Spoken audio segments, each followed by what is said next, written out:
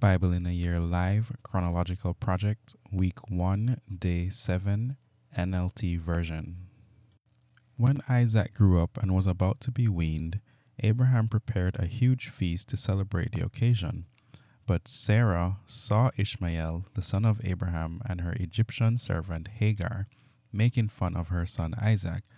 So she turned to Abraham and demanded, "Get rid of that slave woman and her son.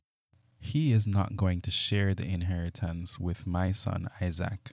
I won't have it." This upset Abraham very much because Ishmael was his son. But God told Abraham, "Do not be upset over the boy and your servant. Do whatever Sarah tells you, for Isaac is the son through whom your descendants will be counted. But I will also make a nation of the descendants of Hagar's son, because he is your son too." So Abraham got up early the next morning, prepared food and a container of water, and strapped them on Hagar's shoulder. Then he sent her away with her son, and she wandered aimlessly into the wilderness of Beersheba. When the water was gone, she put the boy in the shade of a bush. Then she went and sat down by herself about 100 yards away. "I don't want to watch the boy die," she said, as she burst into tears. But God heard the boy crying, and the angel of God called out to Hagar from heaven, "Hagar, what's wrong? Don't be afraid. God has heard the boy crying as he lies there. Go to him and comfort him, for I will make a great nation from his descendants." Then God opened Hagar's eyes, and she saw a well full of water. She quickly filled her water container and gave the boy a drink. And God was with the boy as he grew up in the wilderness. He became a skillful archer, and he settled in the wilderness of Paran.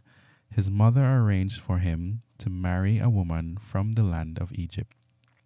About this time, Abimelech came with Pishkal, his army commander, to visit Abraham. "God is obviously with you, helping you in everything you do," Abimelech said. "Swear to me in God's name that you will never deceive me, my children, or any of my descendants. I have been loyal to you, so now swear that you will be loyal to me and to this country where you are living as a foreigner." Abraham replied, "Yes, I swear to it." Then Abraham complained to Abimelech about a well that Abimelech's servants had taken by force from Abraham's servants. "This is the first time I've heard of it," Abimelech answered. "I have no idea who is responsible. You have never complained about this before." Abraham then gave some of his sheep, goats, and cattle to Abimelech, and they made a treaty. But Abraham also took 7 additional female lambs and set them off by themselves. Abimelech asked, "Why have you set these 7 apart from the others?" Abraham replied, "Please accept these 7 lambs to show your agreement that I dug this well." Then he named the place Beersheba, which means well of the oath, because that was where they had sworn the oath. After making their covenant at Beersheba, Abimelech left with Phicol, the commander of his army, and they returned home to the land of the Philistines. Then Abraham planted a tamarisk tree at Beersheba, and there he worshipped the Lord, the eternal God. And Abraham lived as a foreigner in Philistine country for a long time. Sometime later, God tested Abraham's faith. "Abraham," God called. "Yes," he replied. "Here I am."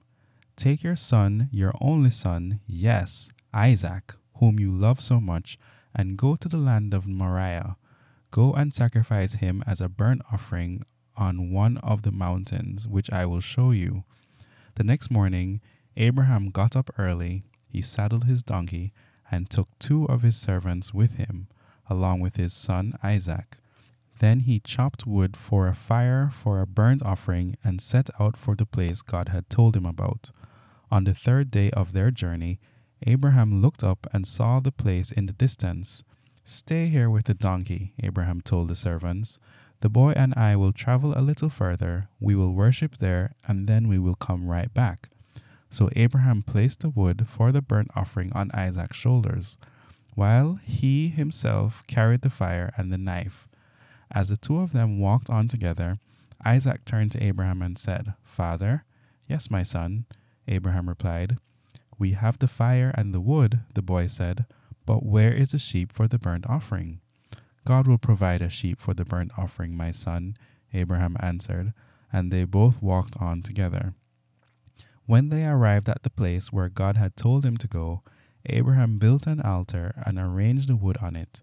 Then he tied his son Isaac and laid him on the altar on top of the wood. And Abraham picked up the knife to kill his son as a sacrifice. At that moment, the angel of the Lord called to him from heaven, "Abraham, Abraham." "Yes," Abraham replied, "here I am." "Don't lay a hand on the boy," the angel said. "Do not hurt him in any way. For now I know that you truly fear God. You have not withheld from me even your son, your only son." Then Abraham looked up and saw a ram caught by its horns in a thicket. So he took the ram and sacrificed it as a burnt offering in place of his son. Abraham named the place Yahweh, Yireh, which means the Lord will provide. To this day, people still use that name as a proverb. On the mountain of the Lord it will be provided. Then the angel of the Lord called again to Abraham from heaven. "This is what the Lord says. Because you have obeyed me and have not withheld even your son, your only son, I swear by my own name that I will certainly bless you. I will multiply your descendants beyond number, like the stars in the sky and the sand on the seashore. Your descendants will conquer the cities of their enemies, and through your descendants all the nations of the earth will be blessed, all because you have obeyed me." Then they returned to the servants and traveled back to Beersheba, where Abraham continued to live. Soon after this, Abraham heard that Milcah, his brother Nahor's wife, had borne Nahor 8 sons. The oldest was named Uz, the next oldest was Buz, followed by Kemuel, the ancestor of the Arameans, Kesed, Hazo, Pildash, Jilladf, Bethuel. Bethuel became the father of Rebekah. In addition to these 8 sons from Milcah, Nahor had 4 other children from his concubine Rehumah. Their names were Teba, Gaham, Tahash, and Maacah. When Sarah was 127 years old, she died at Kiriath Arba, now called Hebron, in the land of Canaan. There Abraham mourned and wept for her. Then leaving her body, he said to the Hittite elders, "Here I am, a stranger and a foreigner among you. Please sell me a piece of land so I can give my wife a proper burial." The Hittites replied to Abraham, "Listen, my lord, you are an honored prince among us. Choose the finest of our tombs and bury her there. No one here will refuse to help you in this way." Then Abraham bowed low before the Hittites and said, "Since you are willing to help me in this way, be so kind as to ask Ephron, son of Zohar, to let me buy his cave at Machpelah, down at the end of his field.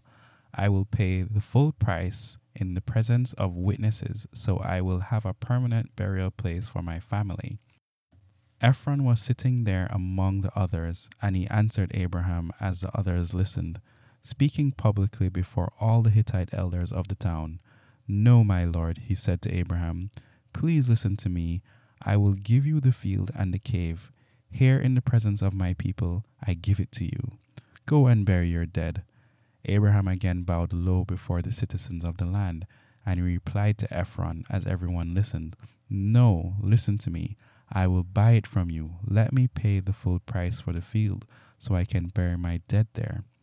Ephron answered Abraham, "My lord, please listen to me. The land is worth 400 pieces of silver. But what is that between friends? Go ahead and bury your dead." So Abraham agreed to Ephron's price and paid the amount he had suggested, 400 pieces of silver, weighed according to the market standard. The Hittite elders witnessed the transaction. So Abraham bought the plot of land belonging to Ephron at Machpelah, near Mamre. This included the field itself, the cave that was in it, and all the surrounding trees. It was transferred to Abraham as his permanent possession in the presence of the Hittite elders at the city gate. Then Abraham buried his wife Sarah there in Canaan, in the cave of Machpelah near Mamre, also called Hebron. So the field and the cave were transferred from the Hittites to Abraham for use as a permanent burial place. Terah lived for 205 years and died while still in Haran. Abraham was now a very old man, and the Lord had blessed him in every way. One day, Abraham said to his oldest servant, the man in charge of his household, "Take an oath by putting your hand under my thigh. Swear by the Lord, the God of heaven and earth, that you will not allow my son to marry one of these local Canaanite women. Go instead to my homeland, to my relatives, and find a wife there for my son Isaac." The servant asked, "But what if I can't find a young woman who is willing to travel so far from home? Should I then take Isaac there to live among your relatives in the land you came from?" "No," Abraham responded. "Be careful never to take my son there. For the Lord, the God of heaven, who took me from my father's house and my native land, solemnly promised to give this land to my descendants. He will send his angels ahead of you, and he will see to it that you find a wife there for my son. If she is unwilling to come back with you, then you are free from this oath of mine, but under no circumstances are you to take my son there." So the servant took an oath by putting his hand under the thigh of his master Abraham. He swore to follow Abraham's instructions. Then he loaded 10 of Abraham's camels with all kinds of expensive gifts from his master, and he traveled to distant Aram Naharaim. There he went to the town where Abraham's brother Nahor had settled. He made the camels kneel beside a well just outside the town. It was evening, and the women were coming out to draw water. "O Lord God of my master Abraham," he prayed, "please give me success today, and show unfailing love to my master Abraham. See, I am standing here beside this spring, and the young women of the town are coming out to draw water. This is my request. I will ask one of them, 'Please give me a drink from your jug.' If she says, 'Yes, have a drink, and I will water your camels too,' let her be the one you have selected as Isaac's wife. This is how I will know that you have shown unfailing love to my master." Before he had finished praying, he saw a young woman named Rebekah coming out with her water jug on her shoulder. She was a daughter of Bethuel, who was the son of Abraham's brother Nahor and his wife Milcah. Rebekah was very beautiful and old enough to be married, but she was still a virgin. She went down to the spring, filled her jug, and came up again. Running over to her, the servant said, "Please give me a little drink of water from your jug." "Yes, my lord," she answered. "Have a drink." And she quickly lowered her jug from her shoulder and gave him a drink. When she had given him a drink, she said, "I'll draw water for your camels too, until they have had enough to drink." So she quickly emptied her jug into the watering trough and ran back to the well to draw water for all his camels. The servant watched her in silence, wondering whether or not the Lord had given him success in his mission. Then at last, when the camels had finished drinking, he took out a gold ring for her nose and 2 large gold bracelets for her wrist. "Whose daughter are you?" he asked. "And please tell me, would your father have any room to put us up for the night?" "I am the daughter of Bethuel," she replied. "My grandparents are Nahor and Milcah. Yes, we have plenty of straw and feed for the camels, and we have room for guests." The man bowed low and worshipped the Lord. "Praise the Lord, the God of my master Abraham," he said. "The Lord has shown unfailing love and faithfulness to my master, for he has led me straight to my master's relatives."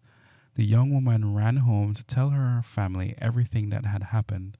Now Rebekah had a brother named Laban, who ran out to meet the man at the spring. He had seen the nose ring and the bracelets on his sister's wrist, and had heard Rebekah tell what the man had said. So he rushed out to the spring where the man was still standing beside his camels. Laban said to him, "Come and stay with us, you who are blessed by the Lord.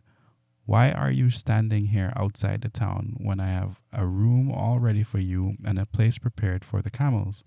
So the man went home with Laban, and Laban unloaded the camels, gave him straw for their bedding, fed them, and provided water for the man and the camel drivers to wash their feet.